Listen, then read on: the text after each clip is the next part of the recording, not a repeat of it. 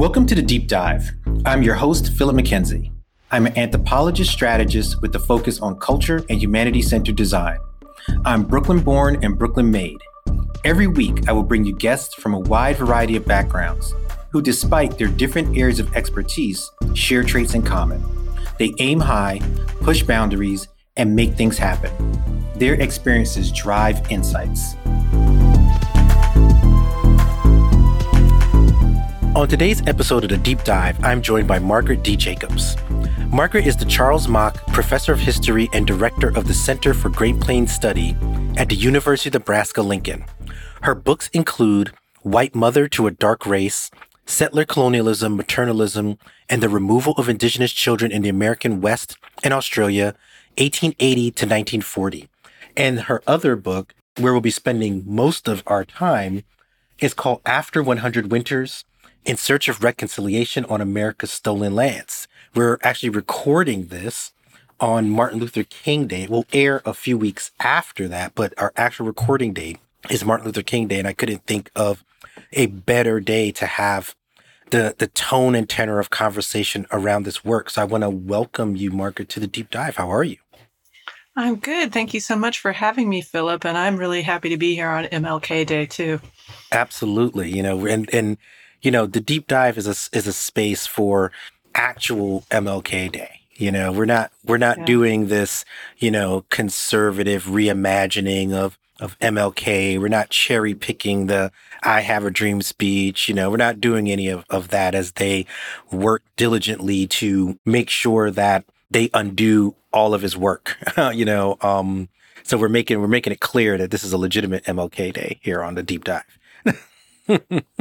So, going through the book was both enlightening and enraging. So I don't know if that was your intention, but if it was, well done. I'm sure the enlightening part definitely was. I'm not sure if the enraging part was, but that was my takeaway. And I say that because as someone who, not to toot my own horn, I think I'm someone who's a little bit more knowledgeable about some of these histories than I would say the average rank and file person. It's still enraging every time I read specificities of this sort of, as you so eloquently put it, theft, right? Let's call it a thing what it is.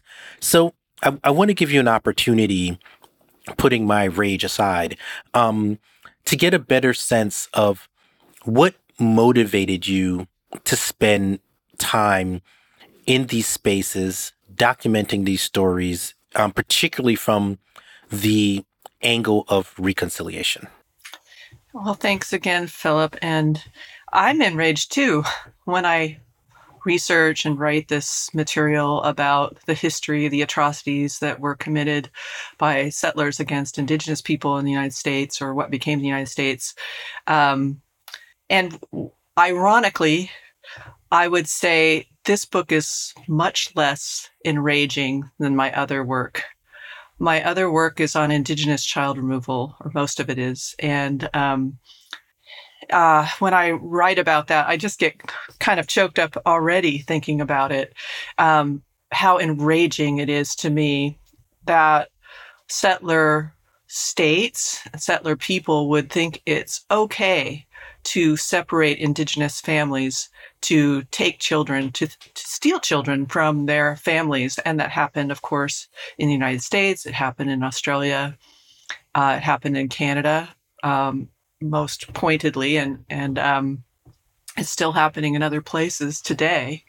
And so what motivated me to write this book, which I actually think is a lot more hopeful than my other work, and is that when I was doing all this work on Indigenous child removal, I became really interested in the fact that Australia and Canada had created mechanisms to hear Indigenous people about their experiences, to give them a forum to testify about what they'd experienced in their families about child removal. In the case of Canada, the Truth and Reconciliation Commission that they had for the Indian residential schools. And in the case of Australia, they had a Stolen Generations inquiry in the 1990s. And I was really interested that in each case, the state in those places had formally created a mechanism for Indigenous people to tell their stories, and had also, the reports that came out of those called for apologies, they called for reparations, they called for all types of new commemoration and funding into rehabilitation programs and health programs. And so I decided I just wanted to know more about that. And so I started interviewing people in Australia and Canada. And then I went to Canada for the final ceremony of the Truth and Reconciliation Commission in 2015. And it was so incredibly moving. It was in Ottawa. Um, it was just amazing. And what was cool about it, too, was there were a lot of academics there. I'm an academic. And these academics were really involved in reconciliation efforts in Canada. And, I ran into a couple friends I knew up there at this march, a reconciliation march, which really impressed my son that I knew somebody in Canada that I would just run into them on the street at a march. And and then I actually went to the ceremony and with my academic friends. And, they were all doing so much what they could in their circles.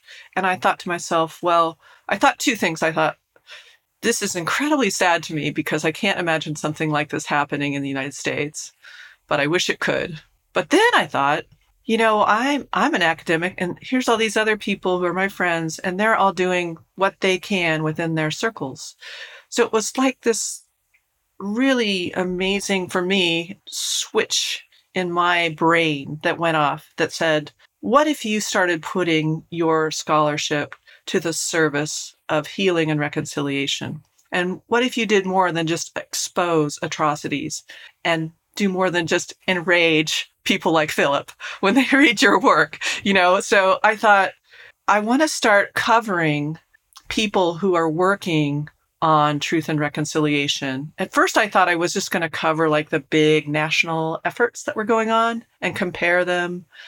And, my original title for this book, you'll laugh, was called Does the United States Need a Truth and Reconciliation Commission?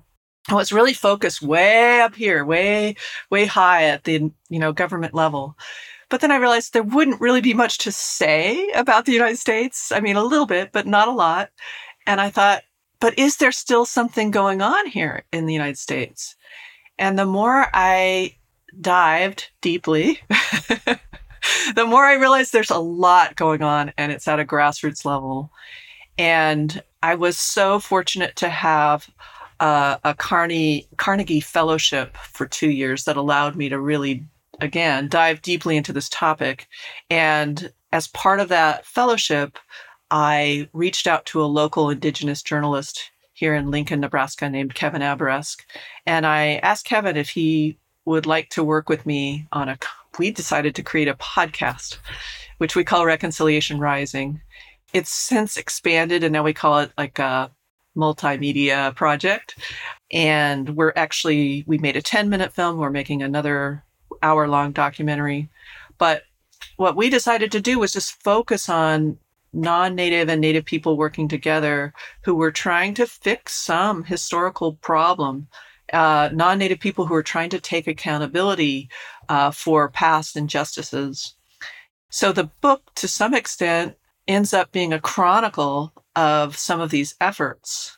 And it's very local. It's very much about Nebraska, where I am now, Colorado. And Colorado, where I grew up. But I don't think it's something that will only appeal to people from Nebraska and Colorado. No, I really think it has applications widely.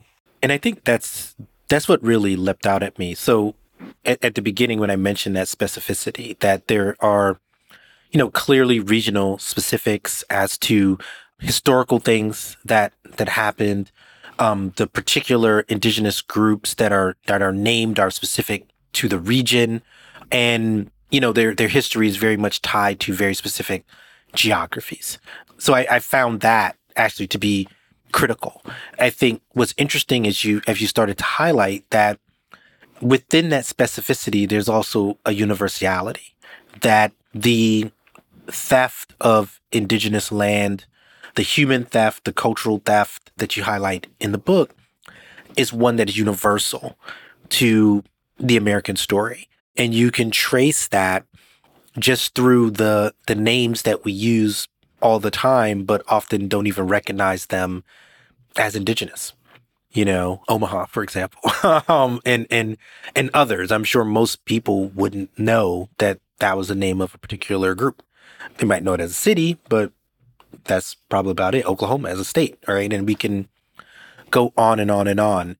So I guess the enraging part to me comes from, again, knowing so many of these stories, but yet seeing so many concerted efforts to not tell these stories. And I would hazard to say that that's increased from the time this book has been written or published, rather, where we see a lot more organized attempts to remove much of the language that I would consider to be just boilerplate language, to be quite honest.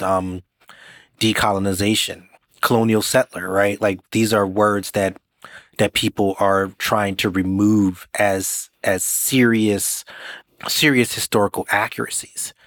And in doing that, I think they not only discredit liberation movements around the world today, but they discredit historical liberation movements like the one you describe in the book. So I'm curious, as you look out onto our landscape, how do you square that with the very hopeful stories that exist within the book, particularly the last section of the book? Mm-hmm.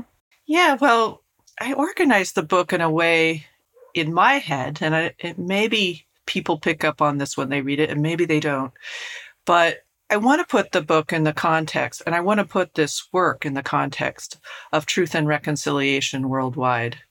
And, there's problems with all of the processes that have been occurring in truth and reconciliation. And not everybody likes that term reconciliation. A lot of people have problems with it.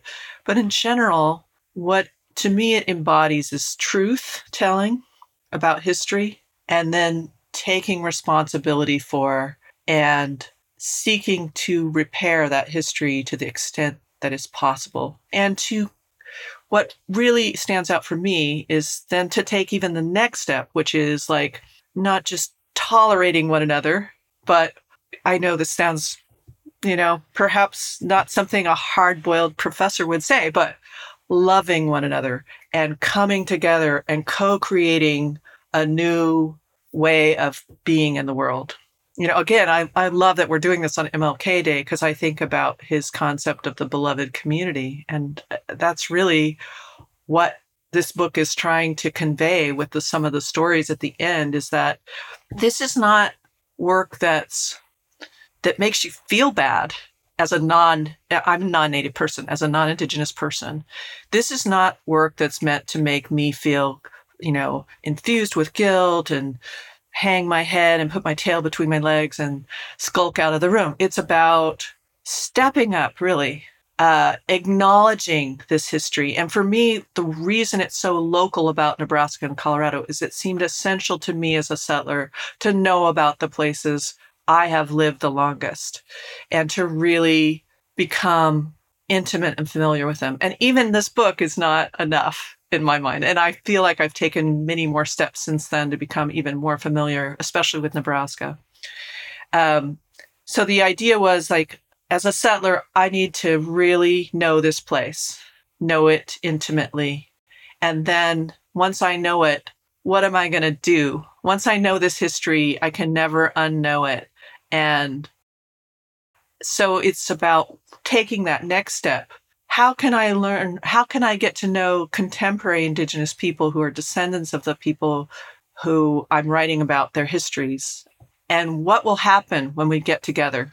And I'm not in any position to predetermine what happens, but if I come with a spirit of, let's do something different.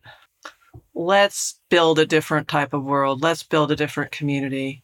And then see, and I'm amazed that so many Indigenous people are willing to meet me at that space. I mean, that's why should they? Like they have been so shafted throughout our history. And so I'm amazed that they're willing to come into that space. And so this book is the second half is the reconciliation stories, and it's about what happens when people come together in that space and the unexpected gifts that come out of that. So it's really about, for me, it's really a hopeful story. And it's a counter to a lot of what we're hearing now about, oh, let's try to ban textbooks that talk about this real history. Let's not allow professors or teachers to bring up anything related to race or anything related to colonization or anything that might make a non-Indigenous student uncomfortable or non-BIPOC student uncomfortable. We can't talk about that. So the book is really about let's dare to talk about it, and let's not be afraid to talk about it. And it's actually a lot of great things can come out of that. And you highlighted a little earlier this notion of, not wanting there to be shame or guilt or all these kind of things. And I'm curious because I often hear that, right? That people will say, well, I'm not responsible for what my ancestors might have done, like many of the things you detail in the book, they happened. Some of it is a little bit more recent history, post-Civil War, 1860, late 1860s into the 1870s. A lot of these territories were contested because some were free states, some were not. How are they going to enter the Union? So there's a lot of history in these spaces as to how are they even going to come into the United States as free or slave states. And underlying that is the removal of indigenous people to make way for these settlers, right? And are they coming with enslaved Africans or not, right? So there's multiple levels of extraction and exploitation going on from a historical perspective, as we're detailing these stories.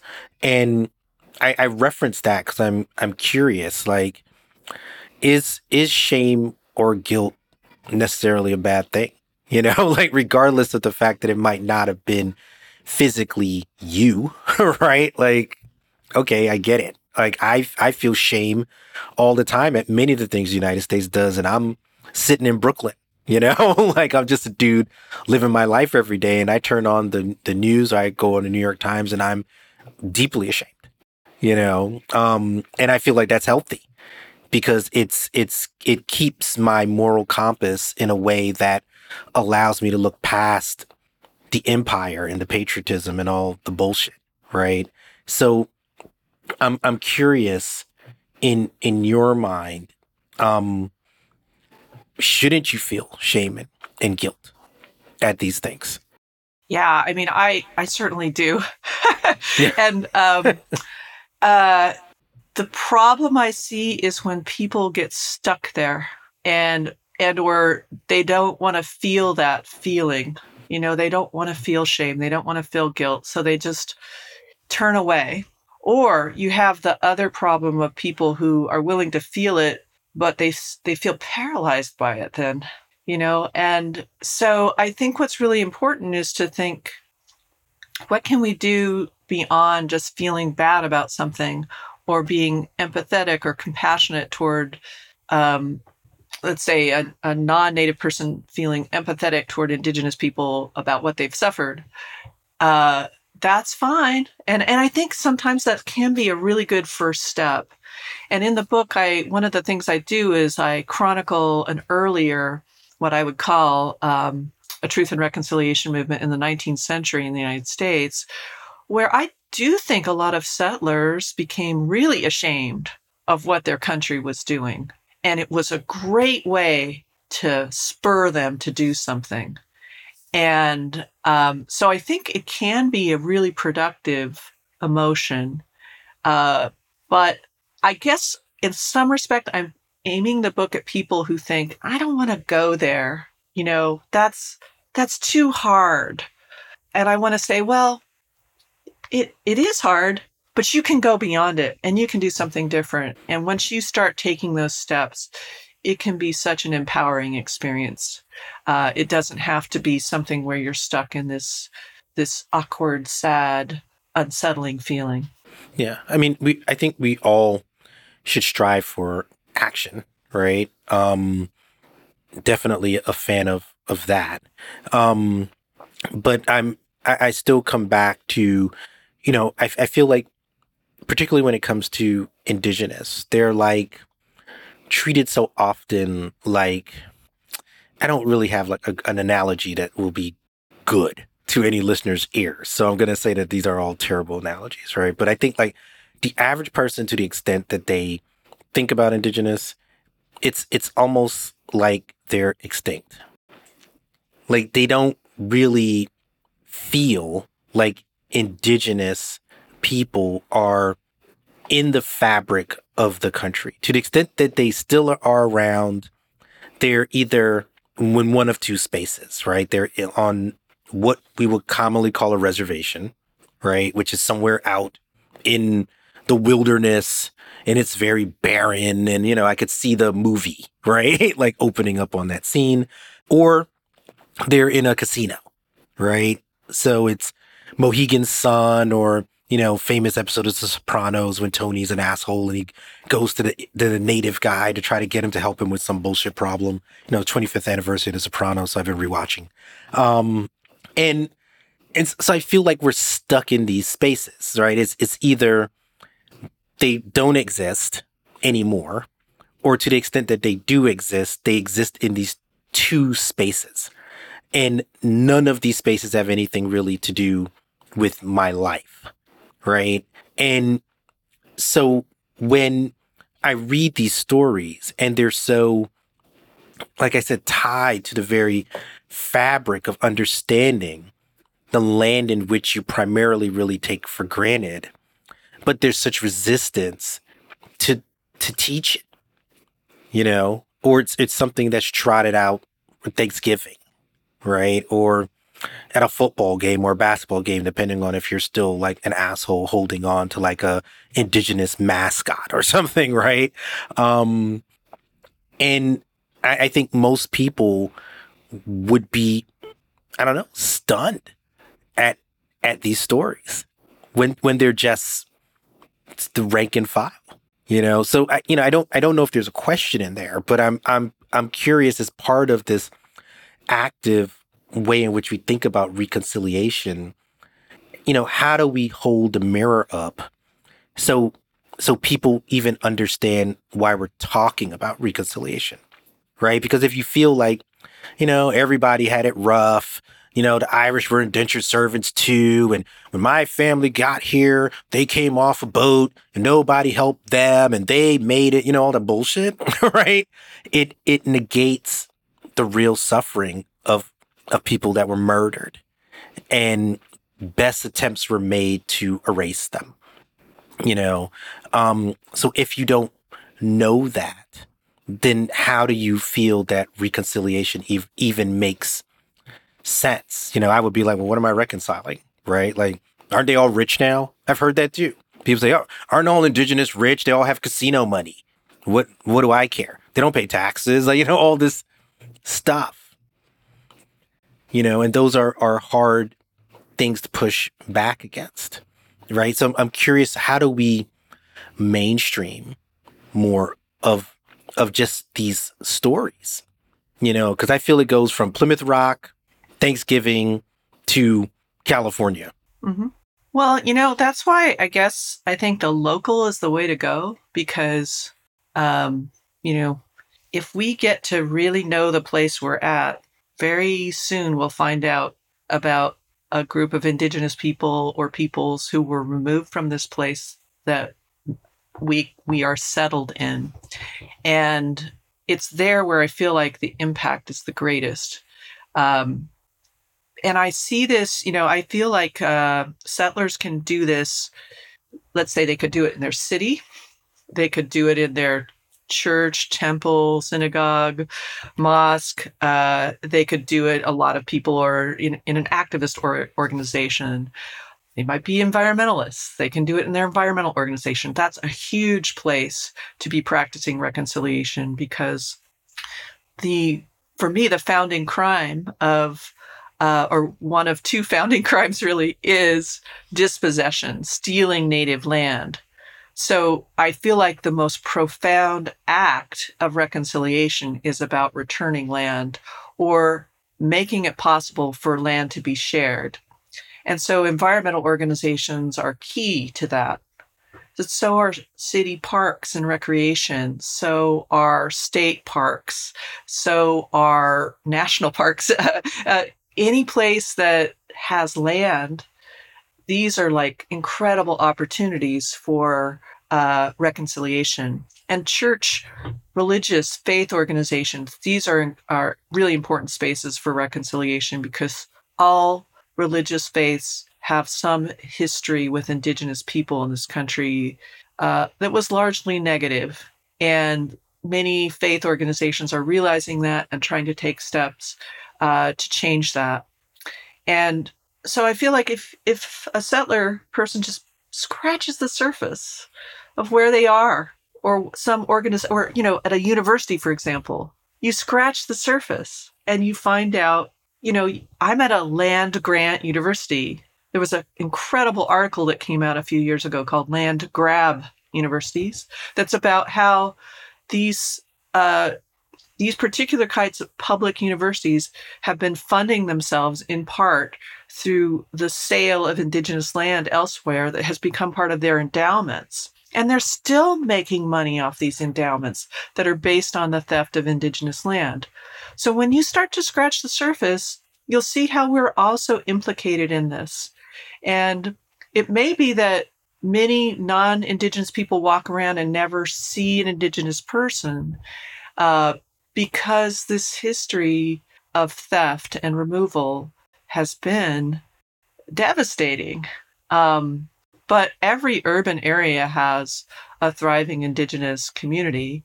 And there are just so many opportunities to get to know this history, make these connections with people living today who are descendants of those communities.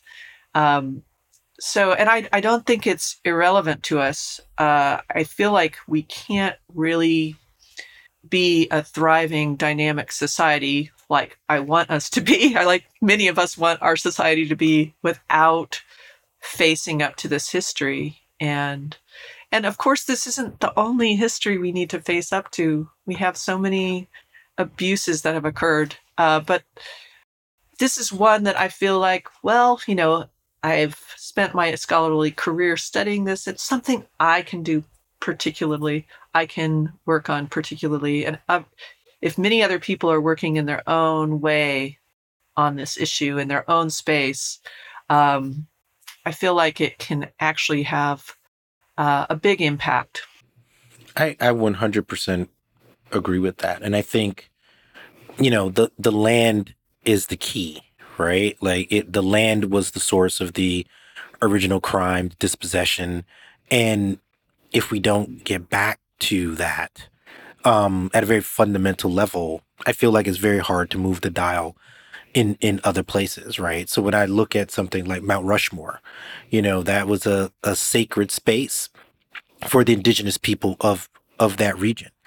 And now you have, these murderers blasted into the face of it, right? Like, why don't we just give them that back, right? Like we can't probably dynamite the faces off, I wouldn't have a problem with that, but let's just say it might be hard to do.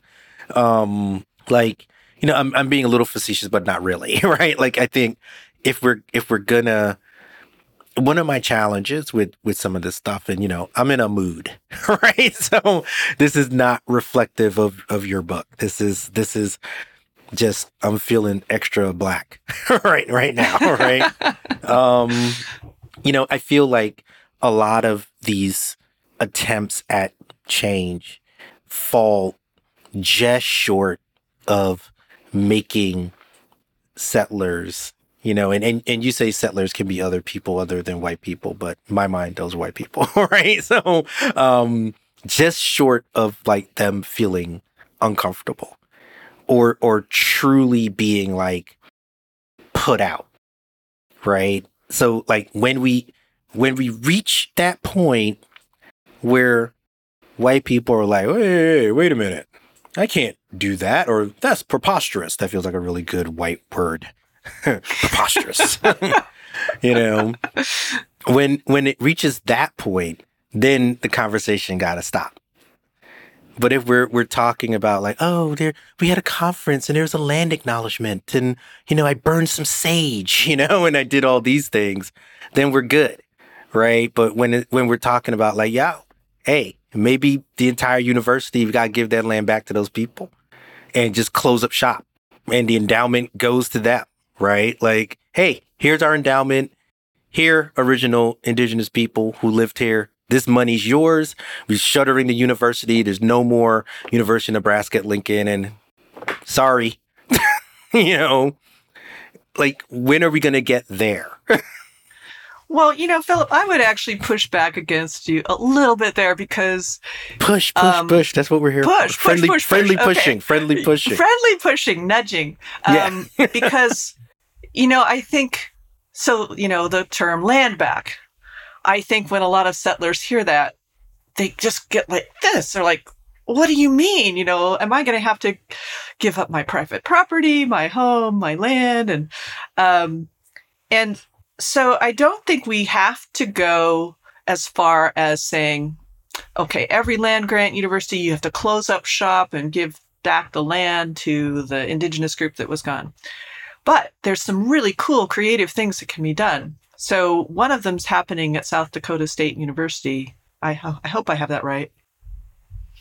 Well, anyway, if we're off, at a university in South Dakota, I think it's South Dakota State. A university in South Dakota. We'll take right. And the president of that university is named Barry Dunn, and he is, and I may have a few of these details wrong, but I believe he's Rosebud Lakota, and he, I believe, may be the first college university president outside of a tribal college or university that is indigenous. And that's another one of these land grab universities. And, he's very aware of that. So he established something called the Wakini Initiative. And I may have that slightly off too. It's okay.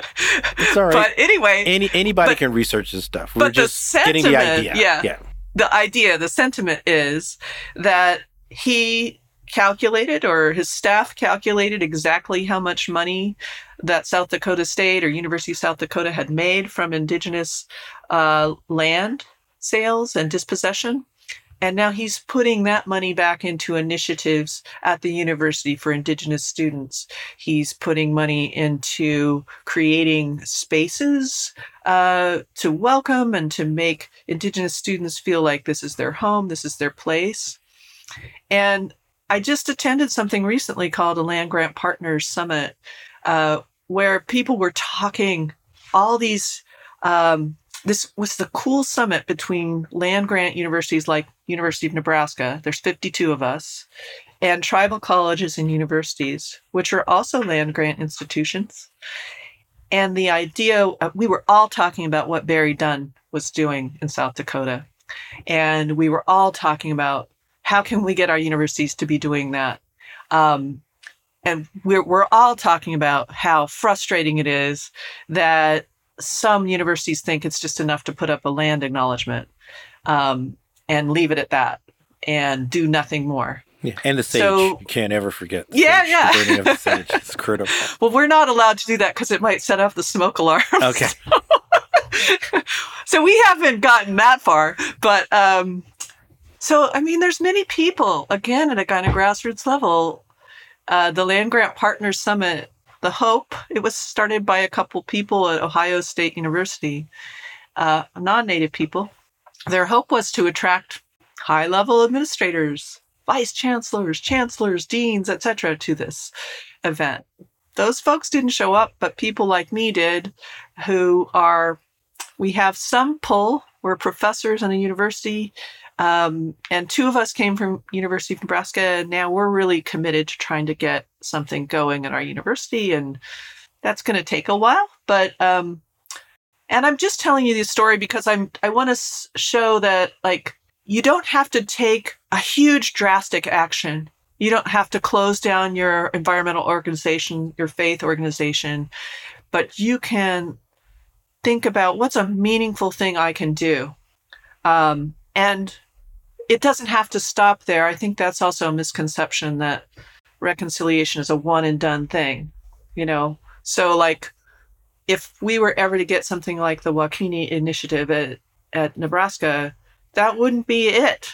That's not all we'd ever do, but that's something that would set in train other things that hopefully would be empowering for Indigenous people who would come to the university and would set and train so many other things that we can't even imagine right now. And I'm not opposed to folks doing these things, right? So as host and provocateur, just trying to nudge a little bit, but there is, like, that's where there's that anger, right? Yeah. Like, yeah. I read these stories and I feel like there was nothing, like, short of, there were no baby steps when it came to the original dispossession, right? Like, these Right. folks were brutally murdered, right? And nobody cared, and when I read, there's an article in the New York Times that kind of covered in more detail, like, the residential schools in Canada. And I could barely get through this. It was unbelievable.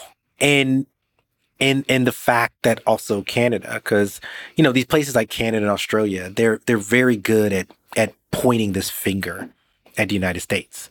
Be like, oh, we're so much better than you guys are. Like, we've moved so much past this. They talk to people from Canada like, oh, you crazy neighbors to the south.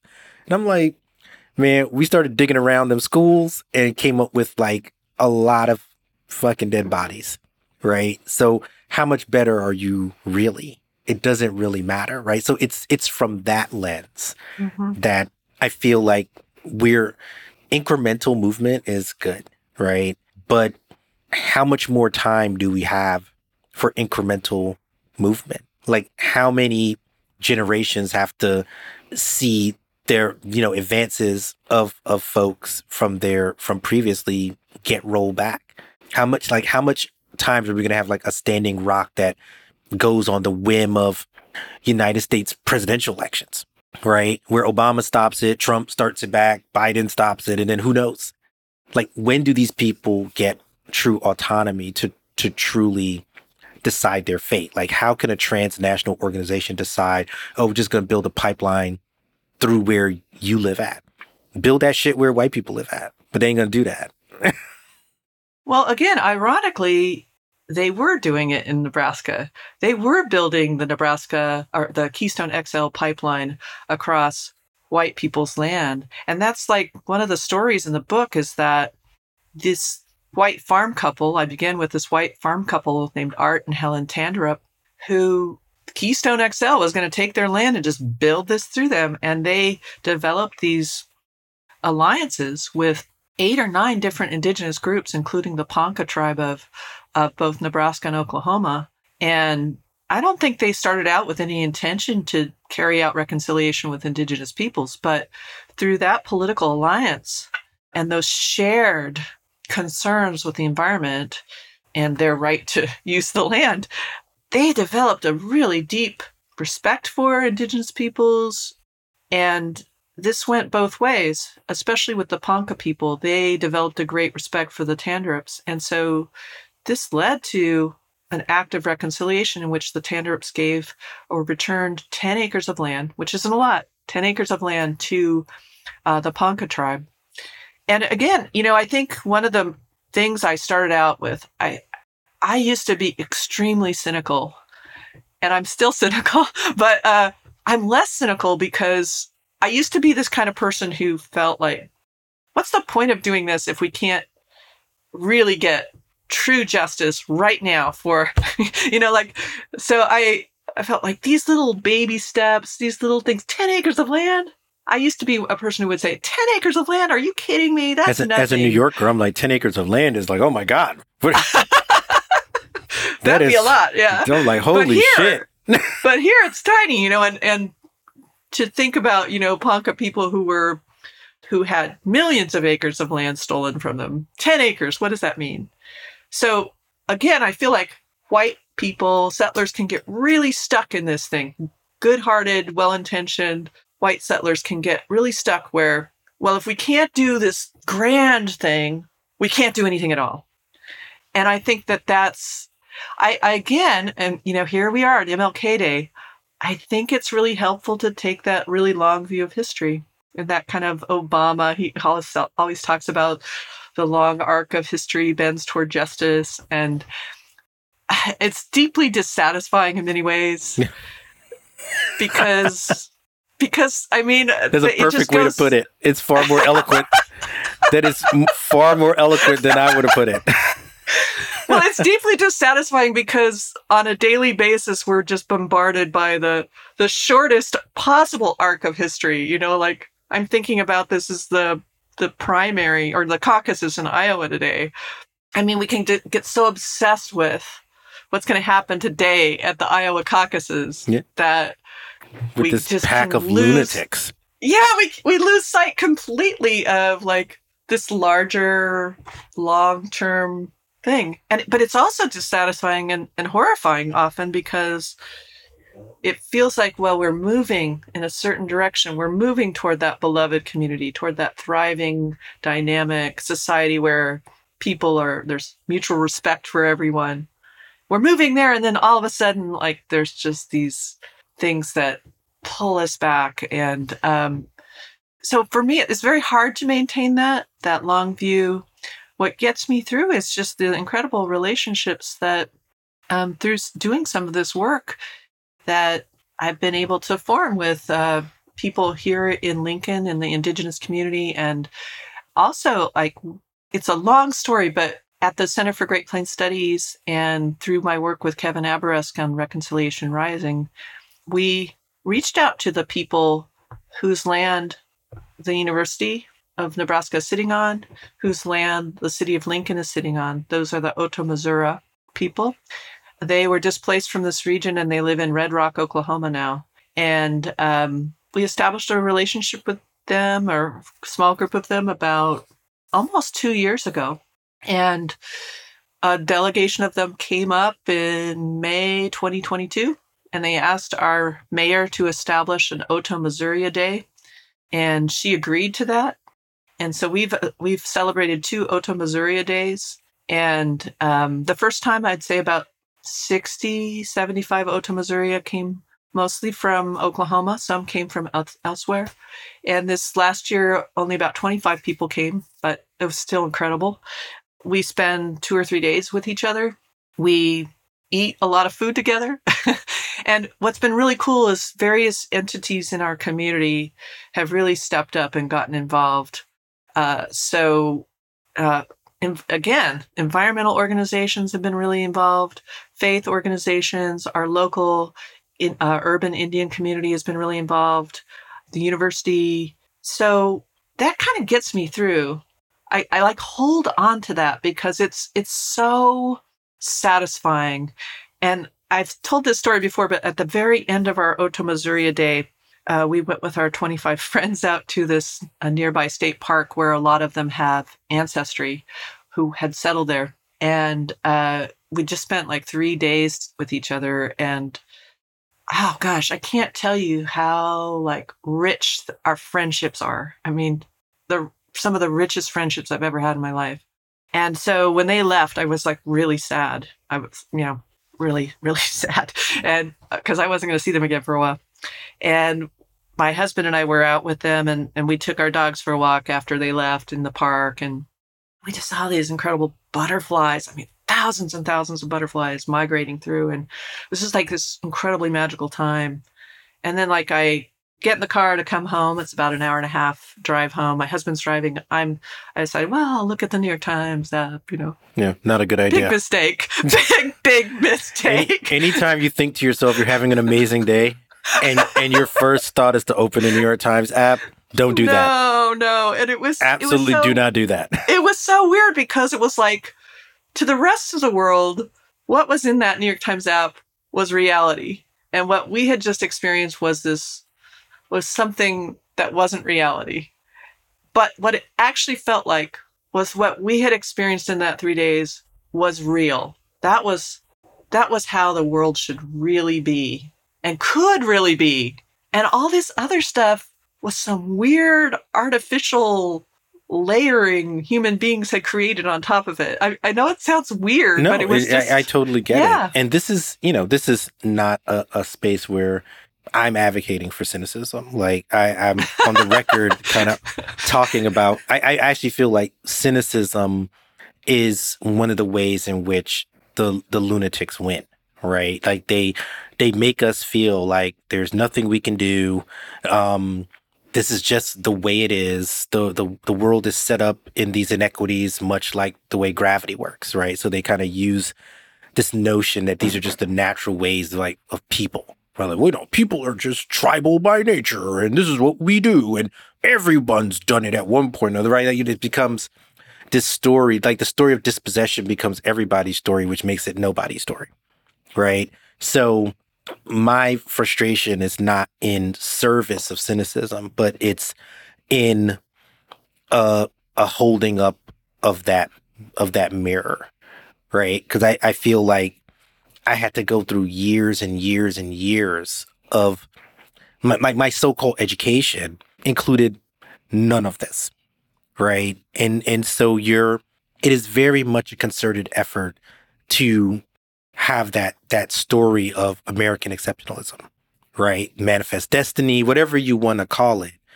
that erases the trauma that is fundamental to the founding of this country. We got a 1619 project, the lunatics need 1776 project, right? And it's always that. So that's where my pushing comes from, right? That despite Obama, and I know he didn't come up with the arc of justice, the arc of history is long or whatever he says. But I think that also does sort of a disservice to progressive movements because it implies like the liberal story of America, that it's basically progress all the way through. And it's like, nah, dude, we had the Civil War. Then we had Reconstruction for like a minute.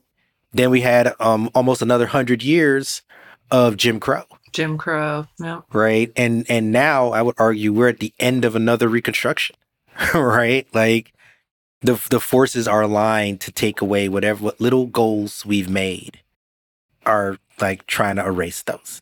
And that's where the wrestling with these stories, because like I said, when I was reading these stories, I'm like, wow, this is today.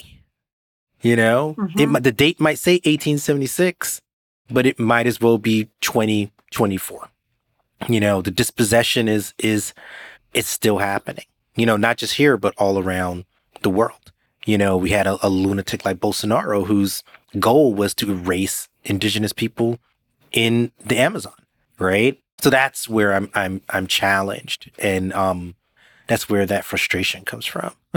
I want to get you out on this question before we get to the drop, because we didn't really get a chance to talk about this notion, but I think it's very important. The intergenerational nature of this, this is weaved throughout the book. This notion of there being intergenerational trauma that happens in these spaces. And we're talking about it through the lens of indigenous folks, but I've seen the same conversations around like Black people and other folks who have been dispossessed around the world. So I want to give you an opportunity to kind of chat through, how this reconciliation, how these pockets of movement and progress help everyone to deal with these notions of intergenerational trauma. And then we'll get to the drop, final segment of the show. Well, one of the first things I do in the book is I talk about where I grew up in Colorado. And Colorado has perhaps a massacre that occurred there that, other than Wounded Knee in South Dakota, the Sand Creek Massacre, I have a sense, and maybe it's just because I'm a geeky historian, but I have a sense that many Americans know about Sand Creek now, many more than used to. perhaps in the top, like 5 massacres they might be able to name.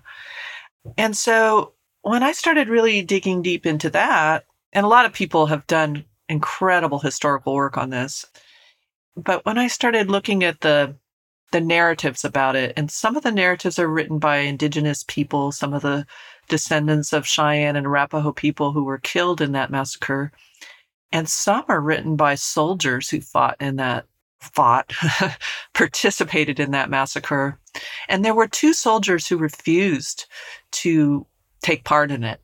And their refusal to take part and then their decision to report their commanding officer, John Chivington, led to 3 formal inquiries about the Sand Creek Massacre. And that's one of the reasons we know about Sand Creek, is because of those inquiries. And when I read the accounts of what the soldiers did at that massacre, I thought to myself, there's intergenerational trauma among settlers too. It's of a different nature. It's not as the recipient of these atrocities. It's the perpetrator of these atrocities. And there's a lot of work that needs to be done. I don't think anybody's really talked about how do we pass that down through generations too. How does a descendant of John Chivington or someone who took part in that massacre, how are they laden with the psychological and physical burdens of that history as well? And what would it mean for them to really excavate that? And I'm very grateful to Indigenous scholars and activists who've come up with this concept of intergenerational trauma, and there's scientists who have confirmed that there's a scientific basis for this kind of trauma being passed through generations. I'm grateful to them because I think that they're willing to confront that, but I think settlers need to confront that too. The intergenerational, I don't know if we want to call it trauma or intergenerational participation in the infliction of trauma on other people. And so that is another reason I wanted to write this book, is to think about what does that mean for people like me? And I think it's a trauma based on denial. And denial is such a huge problem in our society right now. I feel like that's what's behind everything you're talking about like refusal to confront this history. It's a denial. And we know what happens to our bodies when we deny the reality of the world. You don't want to crack the mask, the veneer. Right. It's so unhealthy. It's one of the reasons our society is so unhealthy, is this denialism. So it's much easier to assume that these are the things that all those other people do, but not us. We never do these things, right? Right. Wonderful, wonderful conversation with you. We can go on and on and on, but I'm promised to get you out of here on time. So I want to get to the drop, and the drop is an opportunity for us to share anything at all with our readers. And I don't have a specific drop other than kind of an evergreen drop, which is to deeply engage and read the work of Martin Luther King Jr. Do not just get caught up in the basics of the I Have a Dream speech and all the rest of that. He is prolific in his writing and his scholarship. There are more books. He's written books, so you can read his own words, his own speeches. He has had tons of scholars who have committed to understanding his life and his place in liberation movements that go far beyond just I Have a Dream and all the rest of it. So I'll have some recommendations in the show notes, but definitely I recommend everybody to spend time with his work. And if you are going to examine I Have a Dream in particular, there's a great book published by Haymarket called The Speech, and it's put together by Andrew not Andrew Young, he's a Bajan English guy. I'll have it in the show notes, but nonetheless, he's the author of the book, and he does a contextual look and reimagining of the I Have a Dream speech, and the book is called The Speech. It'll be in the show notes. But Gary Young, I knew it would come to me. Gary Young. But that's my drop on MLK Day. Cool. Spend time with MLK.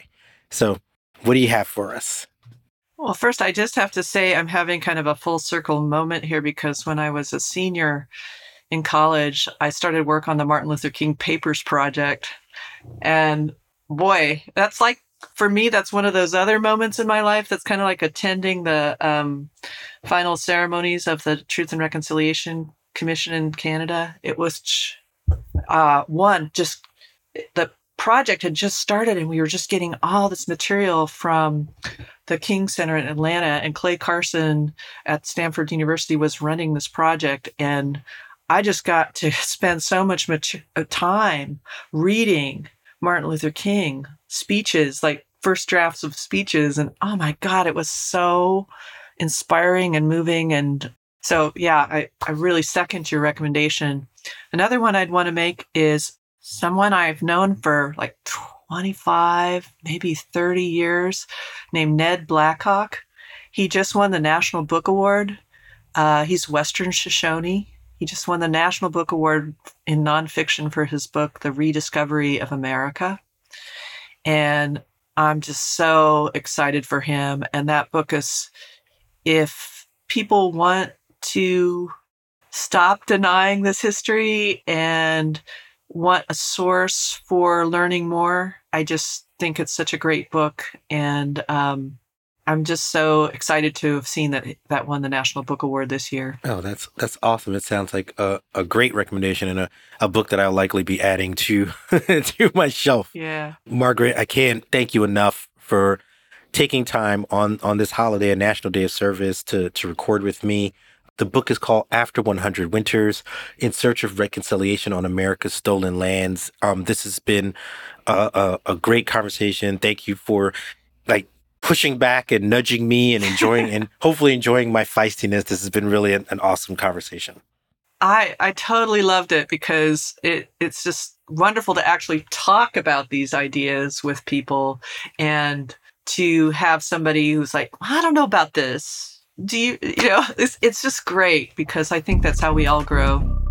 Absolutely. Thank you again. And I'm excited to hear what our listeners have to say, because I know this is going to be one that's going to make them really excited and passionate as well. So thanks again for being on the deep dive with me. Yeah. And thank you so much, Philip. I really appreciate it.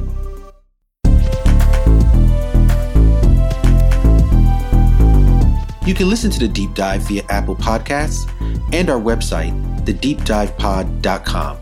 Download, subscribe, listen, and share. If you like what you're hearing and enjoy what me and the team are putting together, then leave us a review. We'd love to hear from you. You can follow me on Twitter via @FarFlungPhil. To all my listeners, wherever you are in the world, I thank you. See you on the other side.